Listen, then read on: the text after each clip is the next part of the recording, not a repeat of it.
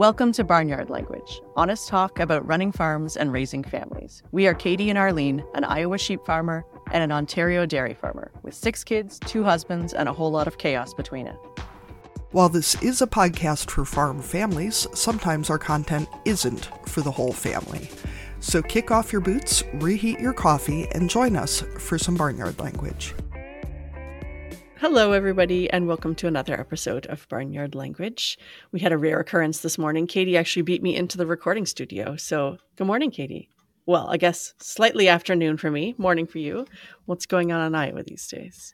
Well, Arlene, as I was telling you before we started recording, on Monday mornings, I hope my husband doesn't hear this, after he and the kids leave, I take a short nap on the couch before I force myself to do anything else.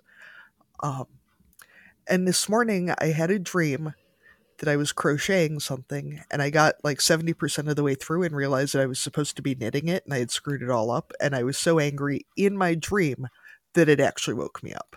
So I feel like that is just a sign of how things are going at this point. That's better or worse than an alarm clock that makes an annoying noise? I mean, I guess it's better than that, but it feels like it's been a week of the road to hell being paved with good intentions, etc.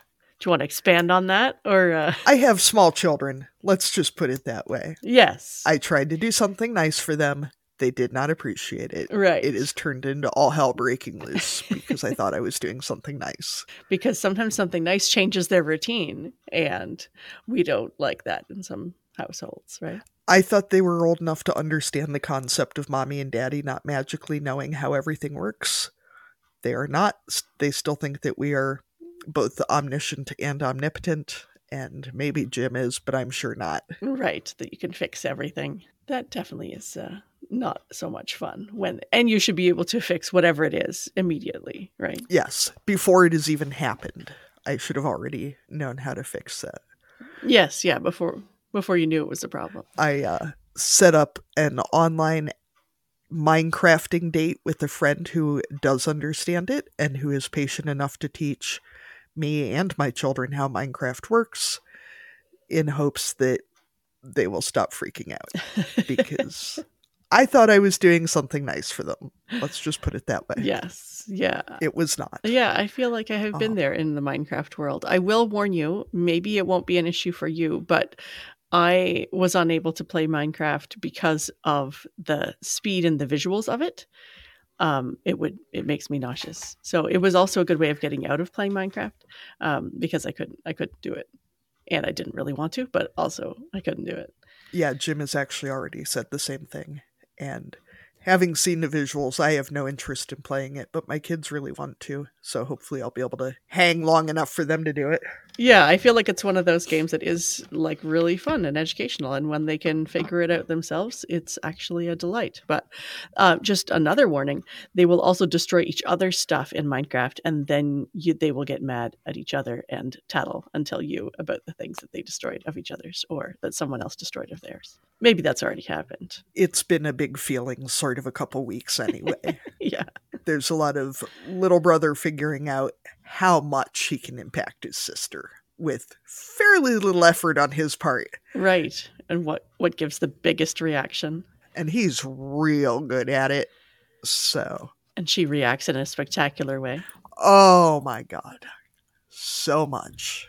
And, too, trying not to downplay things, but then sorting out when they actually are that upset and when they're just so into the drama of it that, if you fix the thing and all of the reaction immediately stops, cool, everybody was fake crying. This is great. Yeah, that's right. I don't mind having to mediate when there's an actual problem, but when they're just being pissy with each other, I got stuff to do. Yeah, and it's hard to tell when that scream is like someone has severed a limb versus someone moved my thing 3 inches, and I really didn't want them to do that.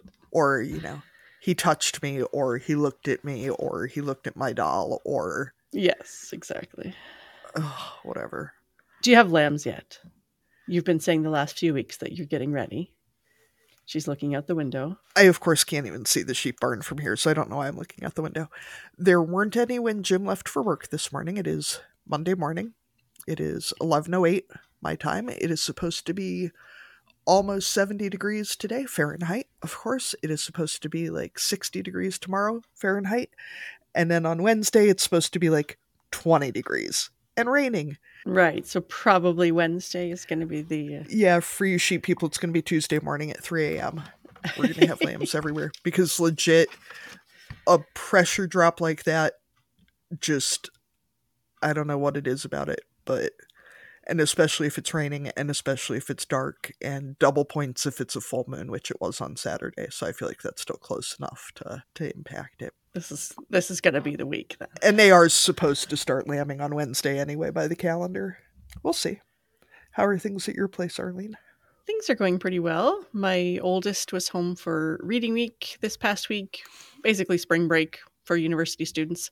So it was nice to have her around. So we were fitting in some extra things. And she and my husband and I went on a short getaway. So we went away for 2 nights. She had a lot of schoolwork to do. So it really wasn't a big holiday by any means, but we crossed the border into the States, and our goal was to eat at restaurants that we couldn't eat at in Canada, and did a little bit of shopping and quite a bit of relaxing at our Airbnb while she did schoolwork, and we read our books and lounged. So yeah, it was a nice retreat for us, and the boys stayed here at home and went to school. So it wasn't too much extra work, I don't think, for my mother-in-law who looked after them, and the people who were on schedule at the farm didn't I don't think, as far as I know, had too much extra work either, so that was good.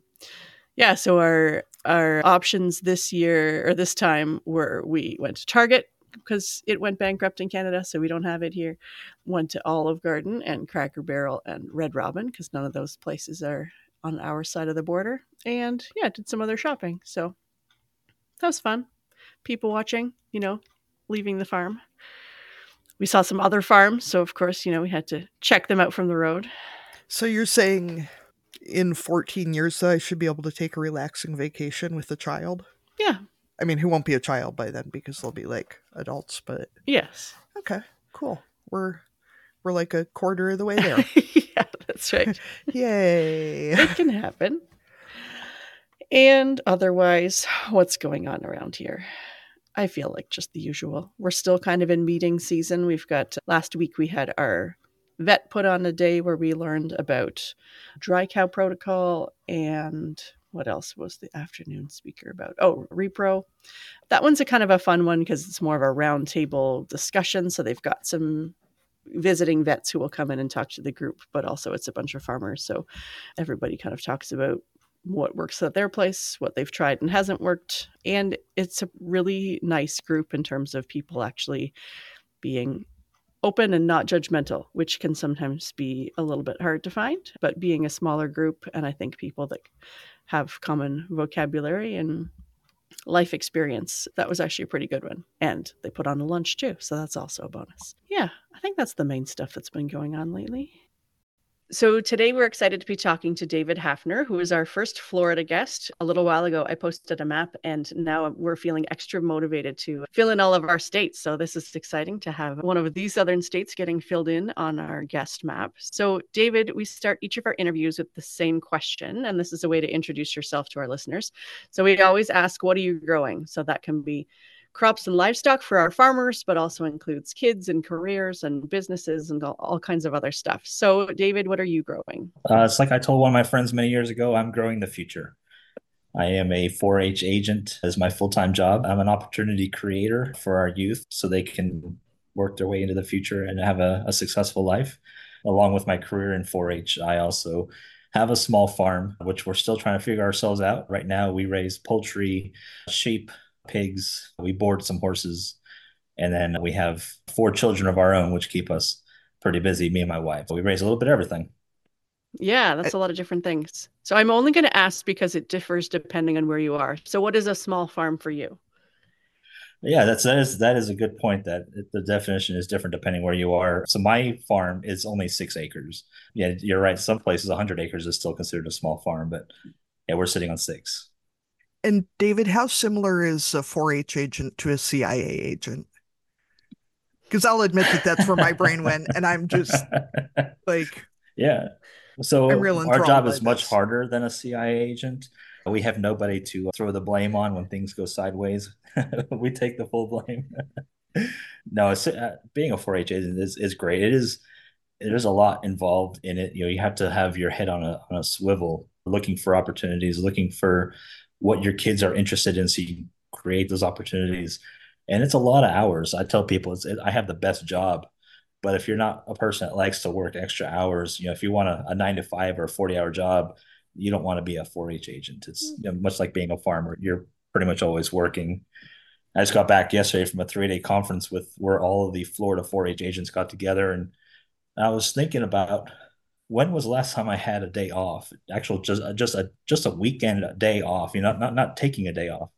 In the month of January, I had a total of 4 days off, and I love it. I don't regret it. A lot of these things I go to, I get to take my own kids because all four of my sons are in 4-H, so it really is it's a family thing. Yeah, I that's a just really like cool way of being able to incorporate them into your job too. I Yes. just like the idea that you'd be like sitting on a park bench, covertly passing flyers back and forth or like fair signups or something, you Yeah, know. there's some of that going on from county to county, between agent to agent, like sharing secrets and that kind of stuff for sure. Yeah, hot tips. So you mentioned that your kids are 4-H age already. So how old are your four children? So they are 12, 10, 7, and 6. Okay, so pretty close together too. Yes. So, David, where did you grow up and were you a 4-H'er as a kid? Yeah, I grew up in South Florida. My family had a ranch growing up. That was not what I consider small. We had about 800 acres where we raised horses, did all the horse activities, mostly Western pleasure. We did trail riding, boarding. When I was younger, we needed something for me to do. So my family developed a summer camp. And as I became older, I became a camp counselor there. And I did join 4-H. I didn't join 4-H till I was in high school, so I missed out on a lot of years.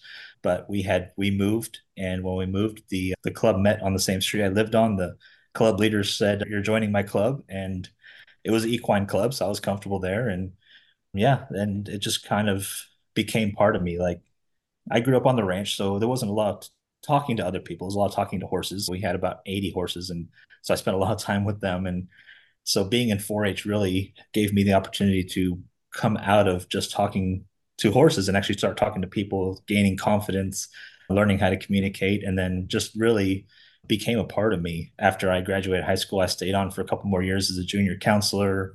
And then when my oldest son was old enough, we were right back in 4-H again.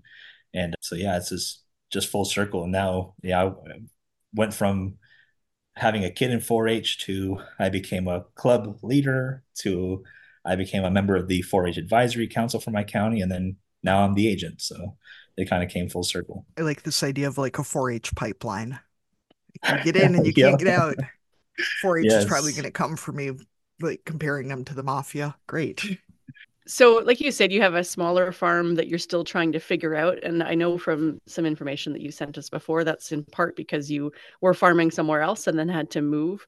So, what was that experience of having to reprioritize and find another piece of land and do that move like for you? And what lessons came out of that experience?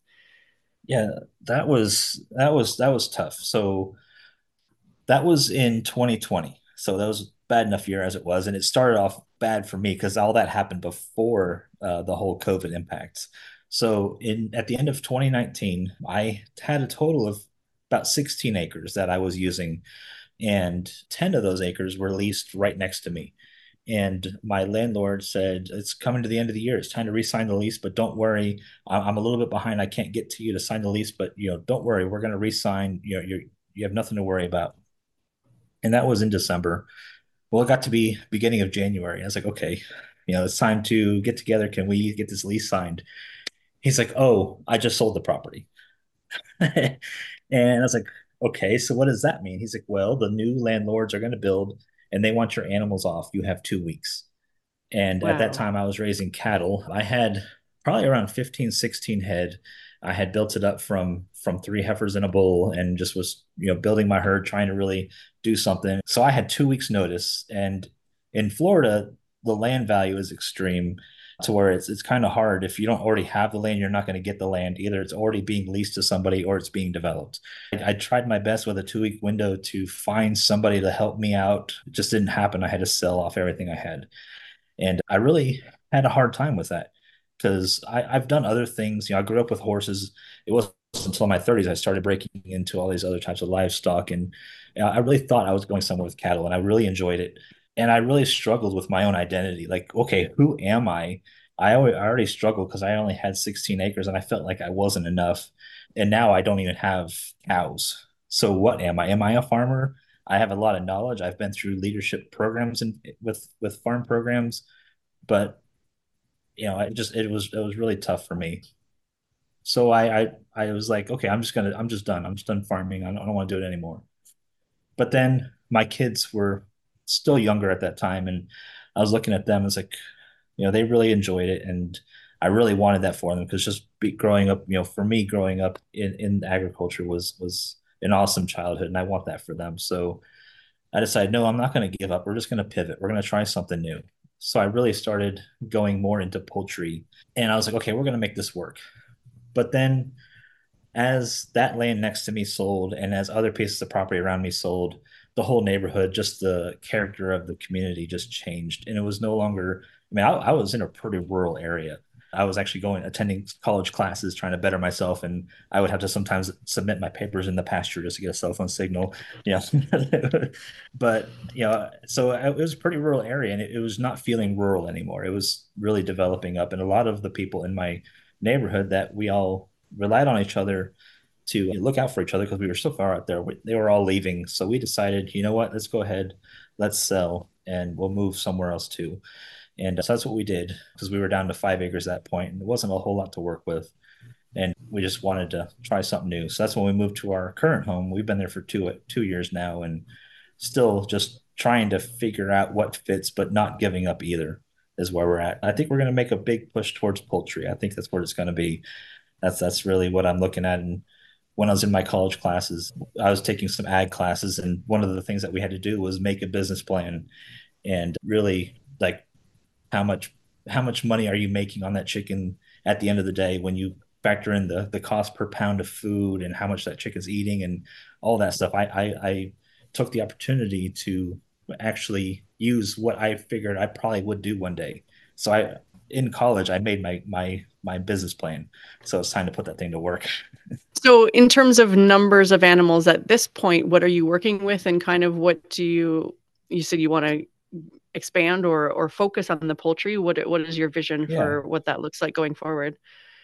So as far as livestock at the moment, we're small. I have one sheep and I have two pigs. We have a dairy cow. It's a 4-H project that I don't know why we have her, but she's there. But so here's something that happened just recently. Thanksgiving morning, we woke up and we had Nubian goats. We had just put the male with the females to breed them. We were going to start milking the goats. We were going to start making products. We woke up to them all having been killed. We had a Mm. predator attack overnight. So it's just one of those things. It feels like every time we try to move in a direction, something keeps happening. So it's hard to keep moving forward, but we were going to keep moving forward. So we lost all of our goats that day. And then we had another predator attack New Year's Day morning. We lost another one of our sheep.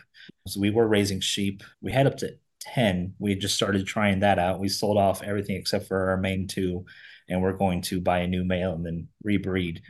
But now we have one sheep. So I don't know if we're going to continue with this having happened now twice in such a short time. I don't know if we're going to keep I don't want to keep getting animals are going to keep getting slaughtered like that. I don't know much Go ahead. about Florida predators, but what do you suspect it was? It must be a decent sized predator if it's taking out Yeah. goats and sheep. So I did contact the FWC, Florida Wildlife Conservation Committee, and they're telling me it's coyotes. And I'm not trying to tell them they're wrong; they're the specialists, but I really don't believe that the first kills were coyotes.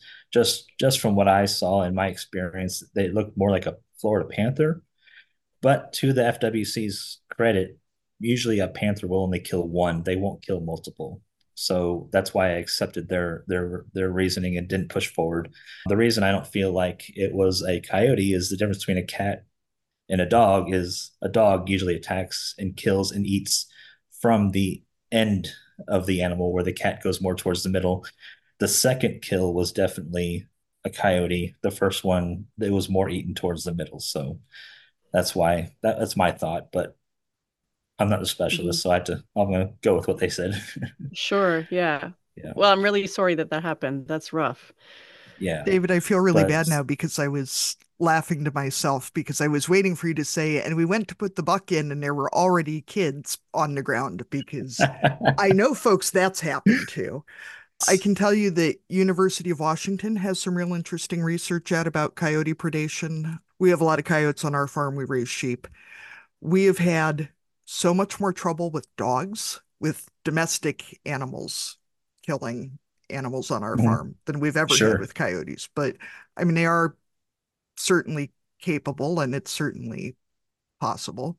But as far as changing the size of your farm, do you think that starting with a smaller amount, has that been easier or harder than I'm trying to figure out how to ask this. You had a larger amount, you went to a smaller amount, and then am I correct that you restarted with Yes. a smaller amount somewhere else? Right? Yep.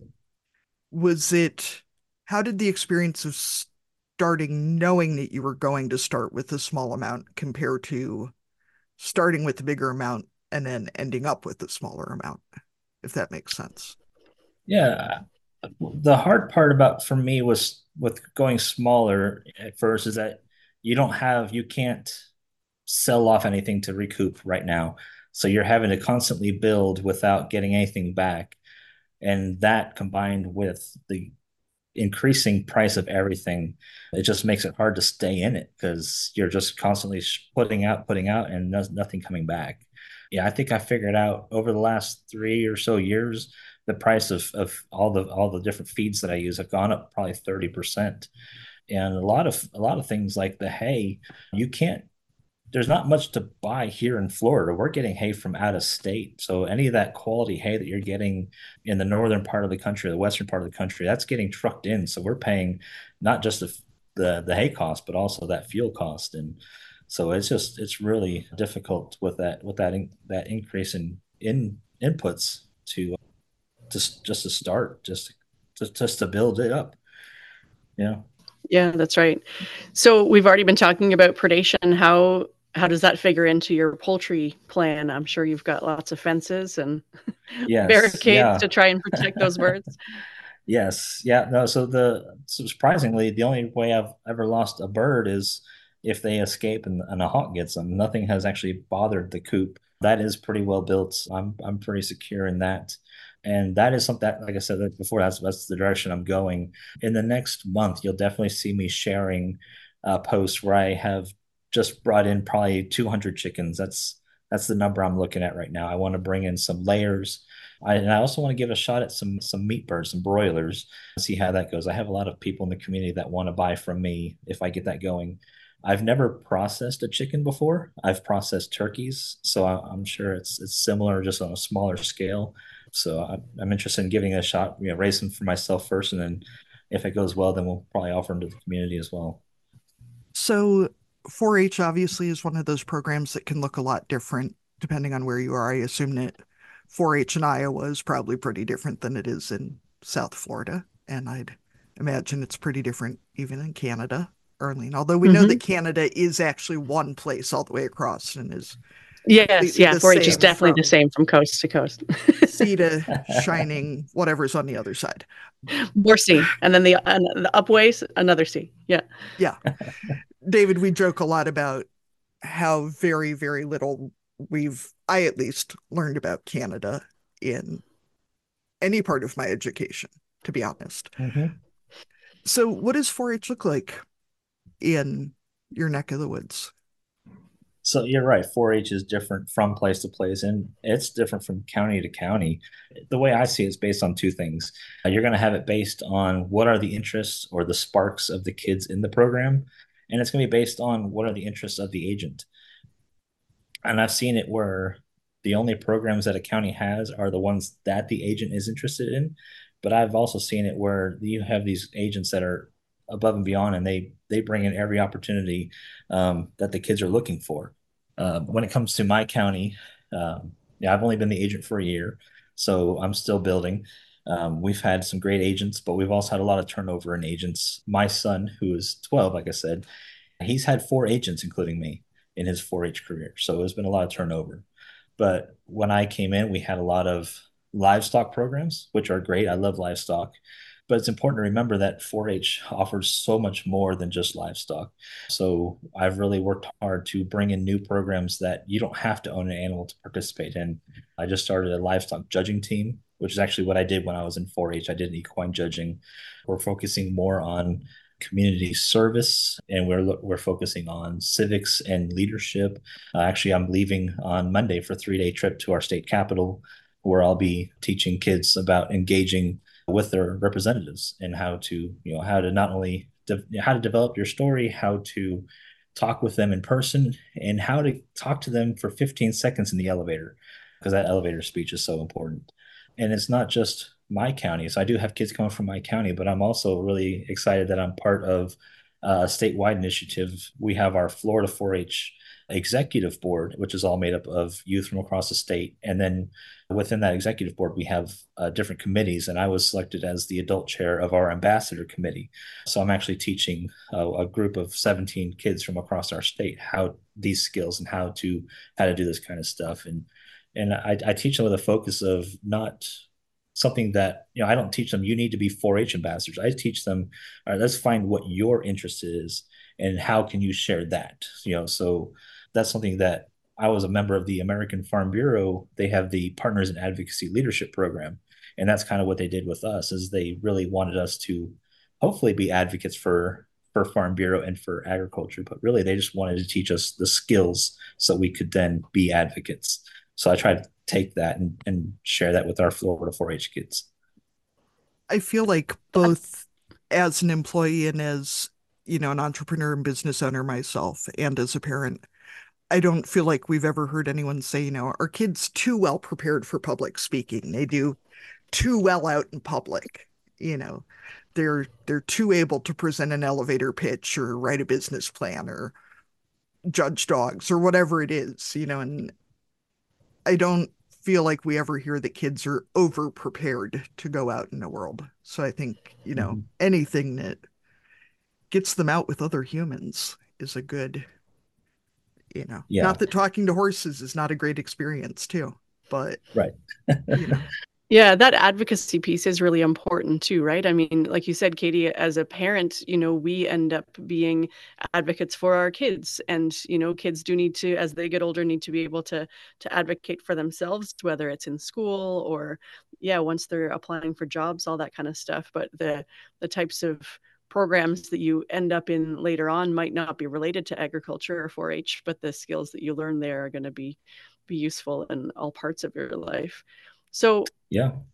if there are places where 4-H isn't as well established or the programs aren't there that really fit with what your kid's spark is, I like that word. Are there ways that parents can get involved and either advocate or help to expand the program into areas that they feel would suit their community or their children? Yeah, definitely. I have a great group of volunteers in my county. Every county, everywhere that has 4-H has volunteers, and it's the volunteers that actually are the soul and the force behind the program. As much as I would love to be at every event, there's no way I could do everything. So I really rely on my volunteers to be that force. And so anytime that there's somebody that has something they knew they want to try, I'm always open to it.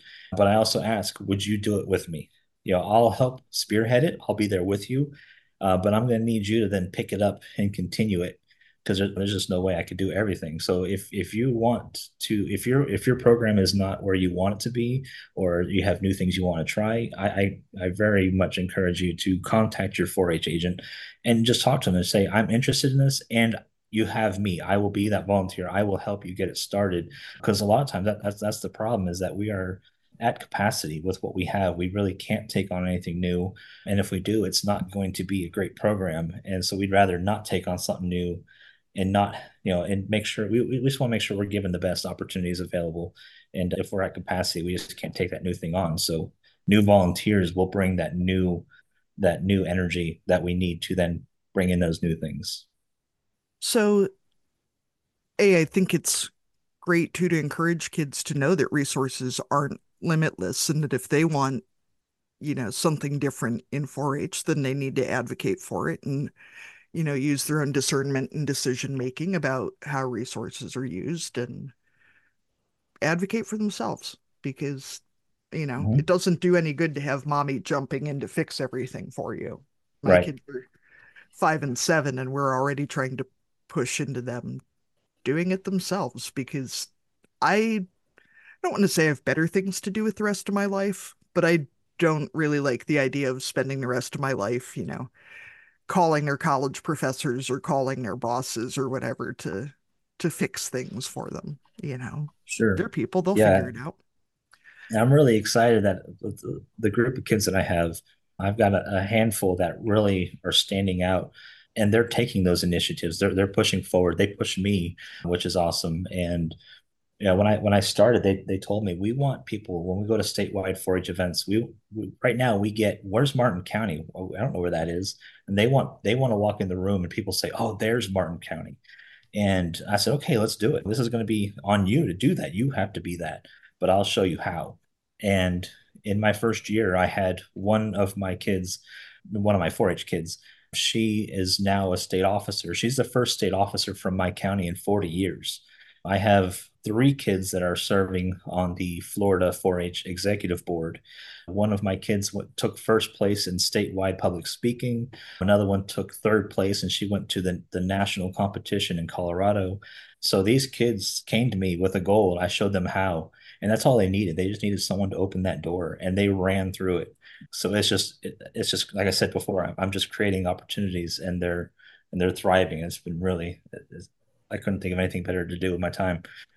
So when it comes to advocating, I assume that with 4-H out there, you're part of a state university system as well, right? Yes. How can we be more efficient and effective in political advocacy? Because I mean, knowing, Yeah. state budgets, federal budgets, politics, there's a lot of voices, and it can be really hard to feel like you're being heard over Sure. the Yeah. cacophony, shall we say. Yeah, so that's one thing. With me being, I'm an employee of the University of Florida, so I am able to give information. I can't necessarily lobby. So, but I can educate my kids and say, if you're interested in talking about this, here's the information. It's a fine line for sure. But up until I took this job, I was definitely an advocate and definitely, I don't know if lobbying is the right word, but I don't know what else to call it. I was in DC. I was in my state capital. I was in district meeting with my elected officials and all of my elected officials from the county on up. And honestly, my, for me, the most important thing you can do is just have conversations with your elected officials. Just build that relationship. I see a lot of people who only contact their representative when they need something, but they don't have that relationship. That representative doesn't really know who they are, what they stand for. Is that person who's calling me today on this issue going to flip flop on me later on and leave me hanging? That I don't actually have somebody. One of my constituents is not actually supporting this. So just building that relationship, and it took me a while to do that. Showing up to their events, calling them, writing them letters. Just build that relationship and make sure you're being authentic. You'll figure out who you are before you start that relationship so that you can really put yourself to them is really important. And then when you have issues, don't hesitate to then talk to them and share. Don't share I don't like this. Share I don't like this because can we do this instead? Give them an alternative, because a lot of times that's what it is they can't just they can just vote no, but it's not going to help you if they just vote no. They can vote no and make an amendment, and now we're heading towards a better solution. And if you're with an organization like I've been a Farm Bureau member for a long time, contact your Farm Bureau or whatever the organization is and talk to them about it. and have them help you develop what the plan could be. Because then that organization will follow up with them when you can't be there. And you can really, really strengthen your numbers by getting your whole organization behind it. And there's a lot of strength in doing that, a lot of power in that. So that's worked really well for me throughout the years. I've done my elected officials don't always go the way I want them to go, and they're not going to. I let them know when I don't agree with them, but I also let them know we're going to continue having conversations, though. I'm not cutting you off because you didn't vote my way. I think it is important, especially as we're coming into an election year this year, that we hear so much about, they work for us. There are, we elect them. There are employees, and that's a very valid point.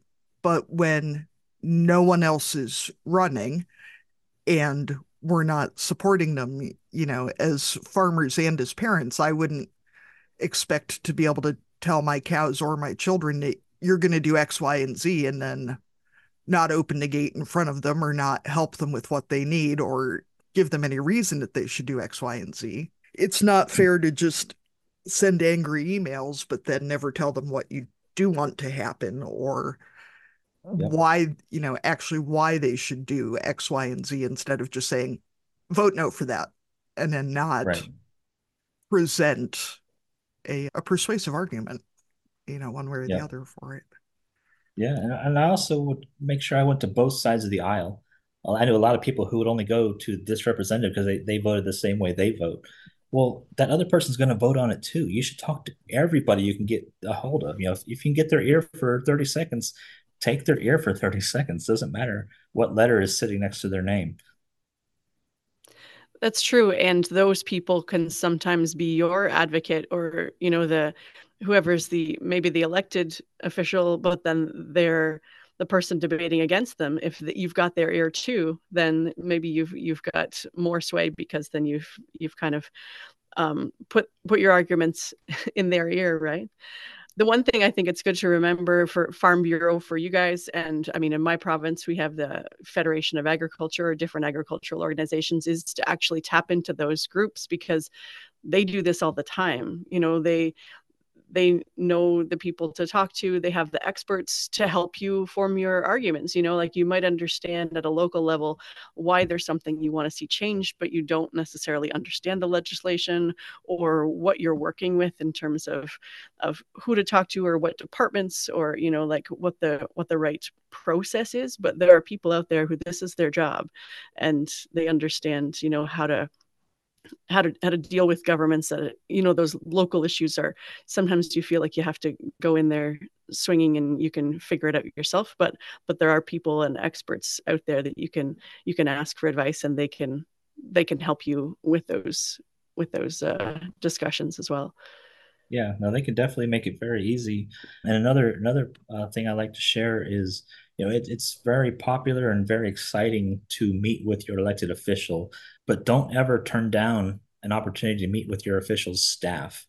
That legislative aid, yeah, just has just as much power as your elected official. That's the person who's sitting there late at night discussing the bills and will tell that elected official, I think you should vote this way. Your constituent was in today and they said this.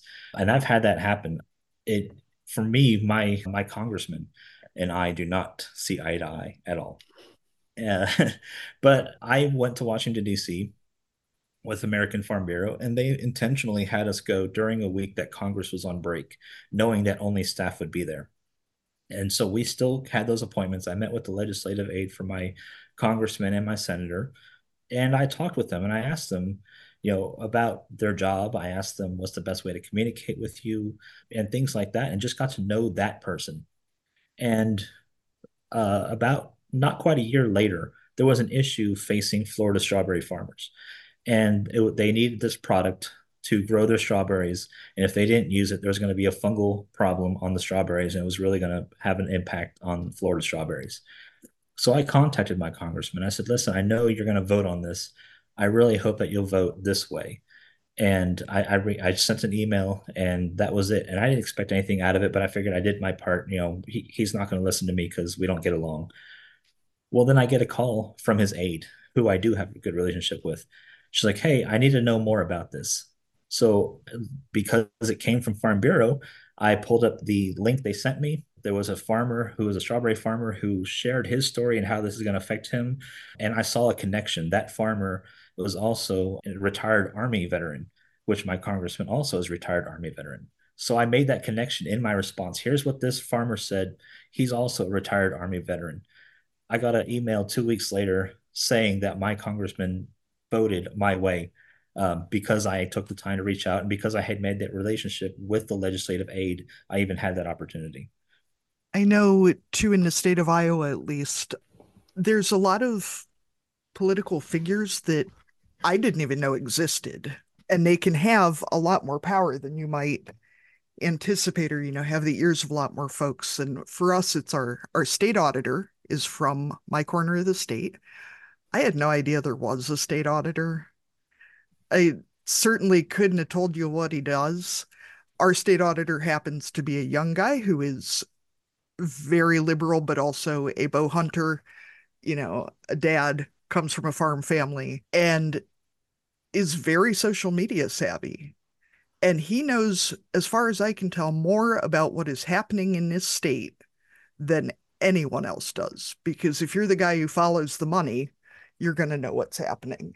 But he's also, because he's not the governor, he's much easier to get a hold of, and more people are taking sort of that back alley approach to contacting people because obviously he knows everybody. And so I think there can be a lot of power in getting to know those folks. And I mean, like you speak about, talking to the aides are the ones that are answering the letters. They're answering the emails, they're picking up the phone. They're the ones you They're want to doing the talk. research, right? Yeah. They're Yeah. Yep. yeah, they're going to Yeah. summarize it for the person who's doing the voting because they can't possibly research every single issue. So yeah, if you can get your talking points in there, then yeah, that helps too. I'm going to transition our conversation more into the parenting side because we're both an ag and parenting podcast. So we like to make sure that we cover both parts. David, we're often talking to women about that transition time from not being a parent to becoming a parent and all the life changes that happen. And with women, that's often physical, but that doesn't mean that you as a dad don't also have a huge transition to becoming a parent. Do you have any reflections on that time of when you had your first and what that looked like for your marriage, your relationship, and you as an individual? Reflecting back on it, it was tough because we were trying to farm and it was pretty much me. My wife, she's very supportive, but she's not from a farming background.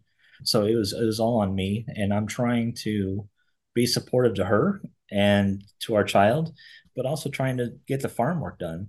And not only that, but I also had a full-time job.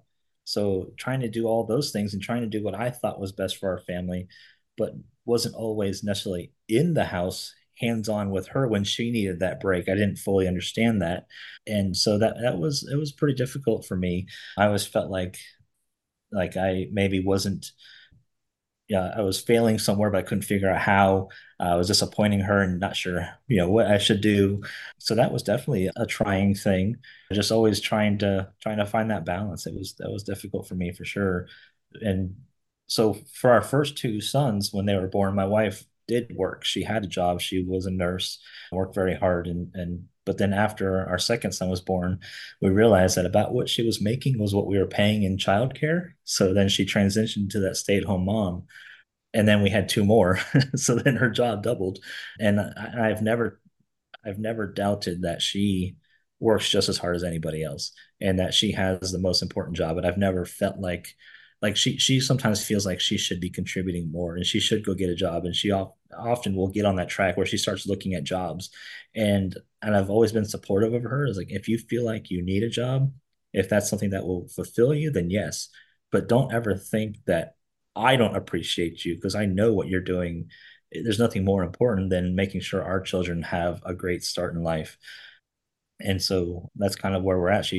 All of our kids are now in school, but she's very much involved still. She volunteers at the school. She's a room mom wherever she can. Like she basically is an employee of the school at this point, but her kids are thriving because of it. So it's, yeah. Yeah, there's so many programs. I mean, like 4-H depends on volunteers. Schools, for a large part, depend on volunteers, and that falls on parents to provide those services that kind of go beyond the scope of just what's happening in the classroom. Yeah. You also mentioned to me that you and your wife were foster parents. Was that before you had kids or when you had kids? When did that fit into the timeline of your life? Yeah, it was before we had kids. So we got married early. We were married at 21 years old. And I think we were around 24 years old. And we had no kids were coming. We had always said we weren't trying, but we weren't preventing, but nothing was happening. So we were kind of like, okay, maybe we're not going to have kids. It'd been several years. And the opportunity came that we took a class to learn about becoming foster parents, and then we jumped in and took the full training. It's a 10-week training that you go, and it's pretty in depth. They really do a lot to make sure you're actually a good fit to be a foster parent. They don't just let anybody do it. So we became foster parents in our mid 20s, and it was an awesome experience. We definitely helped us prepare to be parents because we had I think over 30 kids came through our home, and from all different scenarios. We had kids that we had, the drug baby who didn't want to be touched because he had that sensory issue, and we had kids who were the parents had been busted for selling narcotics, and we had the kids who had to be witness to that. We had a kid who, or two kids actually. It's funny, my name's David, my wife's name's Alicia, and their names were David and Alicia. Those were the out of all the kids we had, those are the only ones we felt happy about them going back. The mom got in trouble for stealing, but she was stealing diapers and food, and she just didn't know where the resources were. So that was actually a happy experience for her to get her kids back. And her kids were so well taken care of. It's just that she didn't know how to find those resources. So we sent them back with a letter. Here are the resources, please, or call us if you need resources. Don't feel like you have to steal. There are people that will help you. But yeah, we had kids from infant all the way up to teenagers. We had kids that they would bring us just for temporary housing because they needed to be transferred to a state facility, like a group home. And they didn't expect the kids to stay with us because they were runaways. And they would run away from everywhere they were, but they didn't run away from us because I don't know what it was, maybe just the way we treated them a little bit. Every kid that came in our home, we treated them like they were ours. We made sure that they understood that they were not staying with us forever, that this was a temporary until they got back to their family. But at that time they were ours. And yeah, it was an awesome experience with the kids. With the state, that was frustrating, having to work with the state and the rules that were in place. It felt like that the parents had all the rights and the kids didn't have any, which I know is a typical arrangement. But in those situations, I feel like the kids should have had some more rights while they were in the process of being reunified with their parents. So the parents still had very much control over their kids, and they would use that to make life difficult for the foster parents. We even had one case where we had DCF called on us, which is the Department of Children and Families in Florida. Basically, had to be investigated. These claims that were made against us that we were abusing these children, and they were Hispanic. They were from Honduras, and they alleged that we only fed them beans and rice because that's where they're from and that's what they eat. And the funny thing is that the report against us was made right after Christmas, and so the caseworker came into our home, and the tree was full of presents under it. The kids had just unwrapped because it was like 2 days after Christmas. It's like these kids are our kids, until they go back. So it actually ended up being a great experience because we got to experience what that's like, and then it just validated that we were doing the right things. But Mm. it was, yeah. So, what went into the decision to end being foster parents? Well, that's when we had a child coming along. There are very strict rules on how many square feet you need to have in your home for having children. And at that time, we had a smaller home. So with a child coming, we no longer had the room to have foster kids. It was a hard decision because we really did enjoy it. And it could be something we do one day again when our kids are grown. But that's the reason we end up surprisingly having our own child. And that was it for fostering. But something that's cool that's come of it since is we had two young girls that were in kindergarten and second grade. And unfortunately, we really thought that was going to be, they were going to be placed with us forever. We really thought we were going to adopt them. And it didn't work out. They ended up going back with their family, which is good. When the older sister became an adult, she actually found us. So now we get to communicate with her a little bit, and she's a mother now, and she's actually, it looks like she's doing really well, which is great because usually a kid that's in the foster system, their kids end up in the foster system. So I think she's actually going to break that trend, which is awesome. It seems I try really hard not to be like, healthcare workers are all heroes and angels among us because it can be so dismissive of the work and the struggle that goes into it. But foster parents are special people.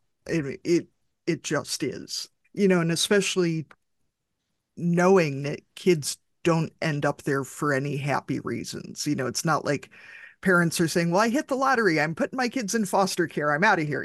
Like it's never anything good that gets a kid Mhm. into foster care. And that having the ability to have empathy for those people and to be able to treat their children like they're your own, even when their parents are being a pain in the ass and probably did something that deserved their kids being taken away sooner rather than when they did get taken away.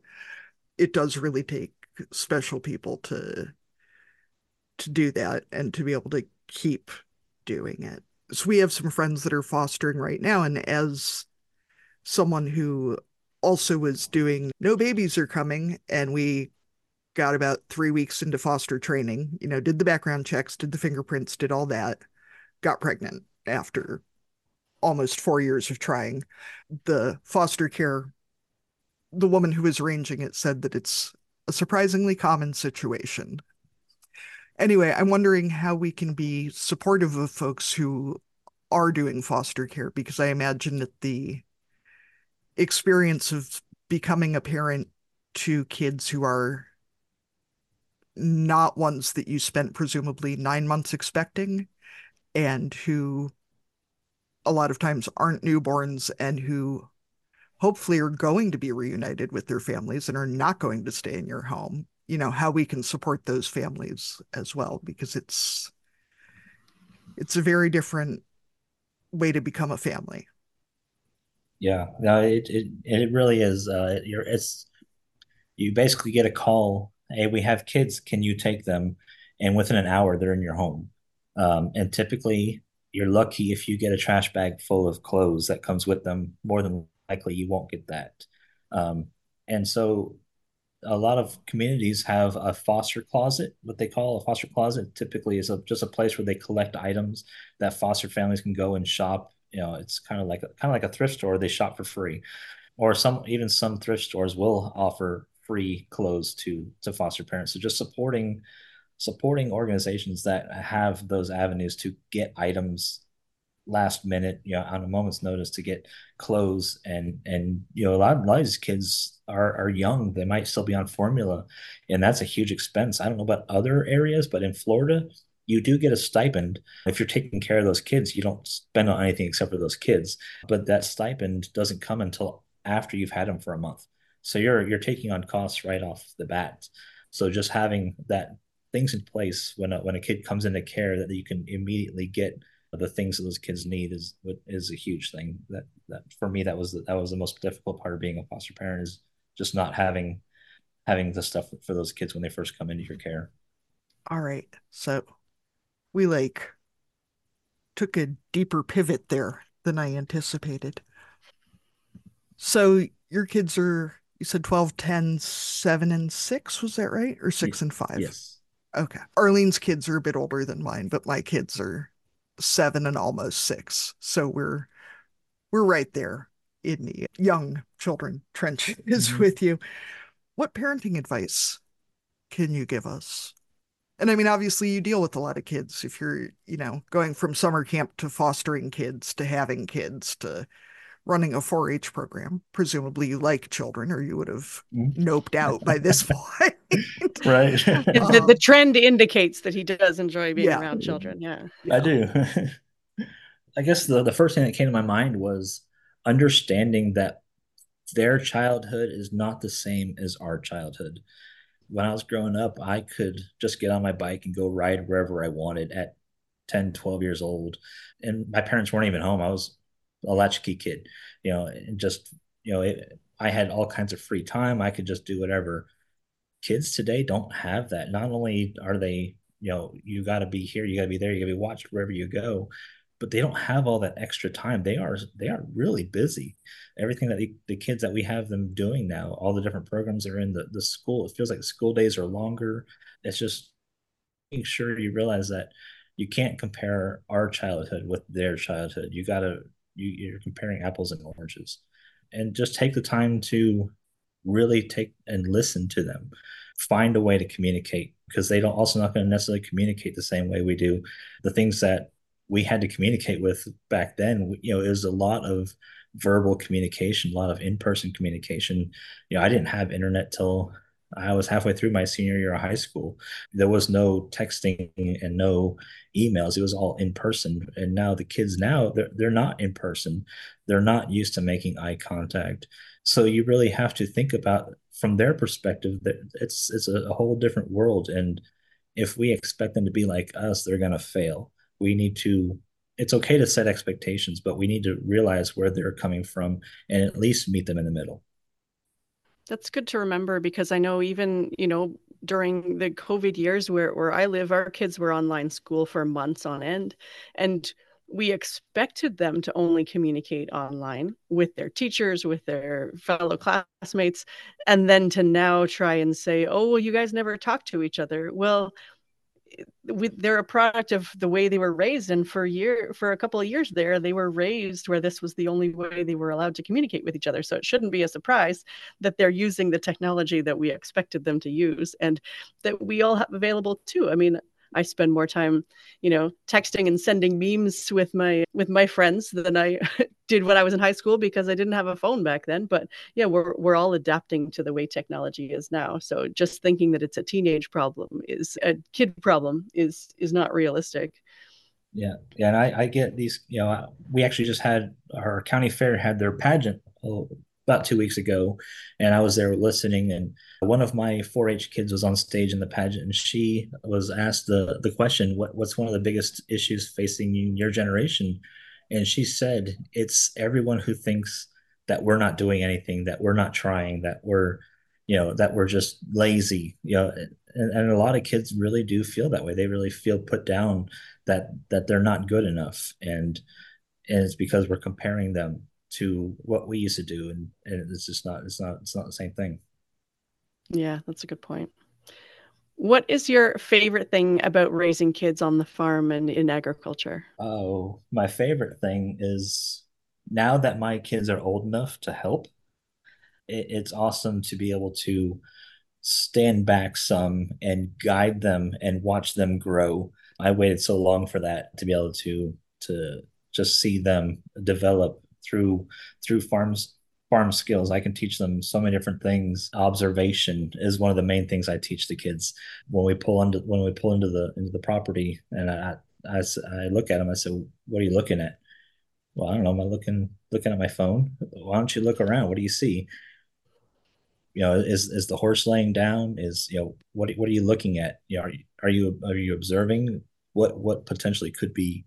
There could be an issue. We've been gone. You should be looking around, and that can really translate into other things in life. You go off to college, you need to walk into a room and be able to assess it really quick, or just things like that. And I try to teach them the farm things, but then reconnect them with other parts of life. All right, I'm teaching this on the farm, but you can really use this in other ways. And I think that's my favorite thing, is just the teaching. It's been really cool, and having an extra set of hands. It's really awesome that I get to. I went away for 3 days this week to that conference, and I didn't have to worry that things were getting done because my kids were there to pick up the pieces. So what's the biggest challenge? Hmm. So that's one. I don't know what the biggest challenge. I guess the biggest challenge is just having enough time, just making sure you have time, being intentional with your time to really, you only have so much time. And I know everybody says that you only have your kids for such a short time, but the older they get, the more you realize it. My son's 12. He's already 2/3 of the way before he moves off as an adult, and it just feels like we just got started. So just taking the time to be intentional, to make sure the kids know that you love them, that you appreciate them, that you're there to support them. I think is the biggest challenge because there's just not enough time to really do it. And like you said, that all those other things start to pull them in other directions, which is great because if they're involved in things, that means they're interested. But then, yeah, our sliver of time just gets smaller and smaller and turns into Yeah. the chauffeur job. Right. That's why that talking in the car advice that people always use is really important, right? We have to Yeah. capitalize on those car drives because that's what we've got. Yes. So, David, I feel like you're particularly well suited to this next question. We ask all of our guests if you were going to dominate a category at the county fair, what would it be? And you can make up a category if you want, if you have like some dream 4-H category that you really think ought to be a thing or So I think if I were to dominate a category, I kind of have two answers. So my fun answer is the pie eating contest because you just can't go wrong with a pie eating contest, and you Now, just quantity or speed? see, and that's the thing. Like I want to make sure I can at least taste the pies while I'm eating them. So I guess I go for quantity so we can Yeah. enjoy those bites. But I also would love to dominate in public speaking. So when I teach my 4-H kids, I'm very open and discuss not only how to speak in public, but the feelings that I get when I speak in public. Because by nature, I'm a wallflower. I'm shy. I don't want to be in the limelight, but I also do it because I know if I don't, who's going to do it? So I've kind of just pushed myself to be that person and to step up when I'm called. But I get so nervous the 30 minutes leading up to it, anytime I have to talk, even now on the podcast, before I got on here, I'm like pacing, preparing myself, but then getting into the moment and it just comes out and it's awesome. And that's why I try to teach my kids that as long as you're prepared, as long as you know who you are and what you care about, that it's just gonna fall into place. And so if I could get away with that, get rid of that nervousness, that would be awesome because it's so stupid that I have it because I don't need it. A little bit of that is the adrenaline too, right? Of like, it's kind of, yeah, nerves, excitement, but it's one of those things that yeah, I, especially in front of a room of people, I don't love public speaking, but when it goes well, there's nothing that really matches that feeling, right? Of Yeah. thinking that worked, like I connected, and what I said actually, the things that I practiced, maybe that's what leads us to do all the preparation too, right? Mhm. Yeah. Those of us who do a lot of prep before, then you feel like, oh, it's all worth it. That's what I was Yes. waiting. So we will go ahead and move into our cussing and discussing segment. So our listeners know that they can send in theirs on our speak pipe or email them to us, and we'll either play your voice memo or read it out for you. Katie, what's your cussing and or discussing for this week? I'm trying to come up with a positive way to put this. I really dislike the feeling it brings about in myself to see other parents competing with each other through their children.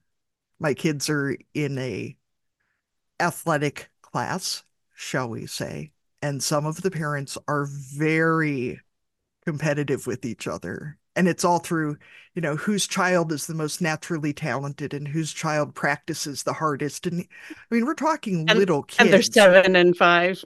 Oh no, these Yeah, kids yeah. are like 3. They're Oh they're not gosh, high yeah, school athletes. They're not yeah, they're not destined yeah. for the Olympics probably. They're And there's small nothing they could children. really, yeah, and there's nothing they could really have done to prepare for this activity. Yeah. It is Yeah. just genuinely what their physical expression of their bodies is. So it's Yeah. not like they can And then do A, I anything to find make it myself better. getting really judgy of these people because how do you have nothing better to do?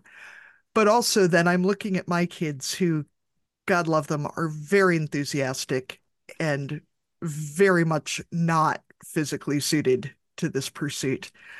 But they're trying, they're having fun. One of them, at least, is having fun. The other one is learning about the The other one is importance of there. Yeah, showing up for things you committed to. But I that's a good find lesson some too. part of myself is like, well, why can't my kid be naturally talented? And just because my kid is twice the size of this child who is their same age and not from a coordinated family. And also, I don't give a rat's patoot about this athletic event. So now why am I all like, because I'm, and then I feel like I'm judging myself as a parent because my kids face plant a lot. And I find it really funny. Like they're not getting hurt. They're fine. They're laughing about it. But the other moms are like, oh, those poor children. They'll never be Olympic athletes. And I'm like, now you're right. Like they're not going to be Olympic athletes. That's Yeah. fine. And chances are no one in this facility is. So, yeah, Yeah. we don't need to worry about it. And just the fact that I am obviously getting so sucked into this that it was 24 hours ago that I was watching this happen again. And I'm still just like, Feeling it. just, I yeah, I hear what you're saying. Yeah. get a life besides your children's activities. Unless you're a 4-H agent, and then you should definitely be more involved. Probably we should all be volunteering for shit like 4-H instead of taking our kids to things they're not suited to. They can have a variety of interests, and if they're having fun, then that's good too. One of them's having fun. Yeah. You're driving there anyway. The other one's going to have to do it. Yeah. Uh, David, what do you have to cuss and discuss today? Yeah, the only thing I could come up with is that is against myself that I need to stop taking on so much in my program. I'm one that's going to take on all the new opportunities instead of sharing the opportunities. So I really need to take the time to find some new volunteers who want to try some of these opportunities with me and share some of this awesomeness because I'm kind of being greedy at the same time that I'm not sharing it. And that's one of my weaknesses is not being I'm not a good neighbor. I'm not good at sharing. I will give, but I won't take. And so I really need to work on that. And I think it's one of my, I don't usually do New Year's resolutions, but I think that's one of mine this year is to work on that, to be good at sharing. The other one is to get back into reading because I haven't done that since I've had kids. So I'll try that too. If you shared some of those responsibilities, you'd probably have more time to read. Exactly. Yeah. Yeah. Well, and the Otherwise, it's all reading about stuff. audiobooks. Yes, that's what I actually started doing is audio because there's so much driving. So I started the audiobooks. Arlene, what do you have to cuss and discuss today? So, just a note, my kids just got back from school. So, if you hear someone smashing into this room, that is why. You won't see them, listeners, but you will probably hear them. So, I think my cussing and discussing, I didn't have one prepared, but after listening to David talk, I'm going to share that expectation that we have that our kids should have the childhood or the youth or the sensibilities that we had or that our parents had or any of those things. Every generation of kids is growing up in a different time and it's going to have different skills and it's going to have different senses of self and senses of what's important to them. And that's okay. And every generation has, complained about the one before. I don't remember, which Roman philosopher, there's that quote shared from like hundreds of years ago where they're talking about the lazy youth of today. It's just a universal sentiment. Oh, there's one of my people. You guys can say hi. But yeah, the radio didn't ruin the children 100 years ago or whatever, and the internet didn't destroy our youth, and our kids are going to have skills that we don't have, and that is fantastic, and that's gonna serve them well into the future. So let's just love all the kids in all their stages. And if there are gaps that we feel like they have, then that's our job as parents to help you know, bolster those and use programs like 4-H or FFA or whatever whatever programs they're into, use those things to try and encourage them and grow skills that we think are going to be important, but also not ignore the skills that they're picking up on from the life that they're living. We were laughing the other day about the idea of, what parents said when the printing press was invented, where they, Yeah, whining those about books are kids aren't ruining even their hand minds. copying their manuscripts anymore. Yeah. You know. Right. Yeah. Yeah. That was Gutenberg probably ruined everything. cars. Yeah, the cars and the radio, all the things that made the next generation lazier than the one before. But it's a different world, and that's all right. So, David, we want to thank you so much for joining us today. If people want to connect with you on social media, where should they track you down? Well, you can easily find me. I have a website. It's farmeradvocate.com. Facebook is also Farmer Advocate. And then I'm also on TikTok, Instagram, and YouTube as Farmer_Advocate. Super. You're in all the places advocating. Right. Thank you so much for talking to us today. Yeah, thanks for coming on, David. Thank you for joining us on Barnyard Language. If you enjoy this show, we encourage you to support us by becoming a patron. Go to www.patreon.com/barnyardlanguage to make a small monthly donation to help cover the costs of making the show. Please rate and review the podcast and follow the show so you never miss an episode. You can find us on Facebook, Instagram, and TikTok as Barnyard Language, and on Twitter we are Barnyard Pod. If you want to connect with other farming families, you can join our private Barnyard Language Facebook group. We are always in search of guests for the podcast. If you or someone you know would like to chat with us, please get in touch.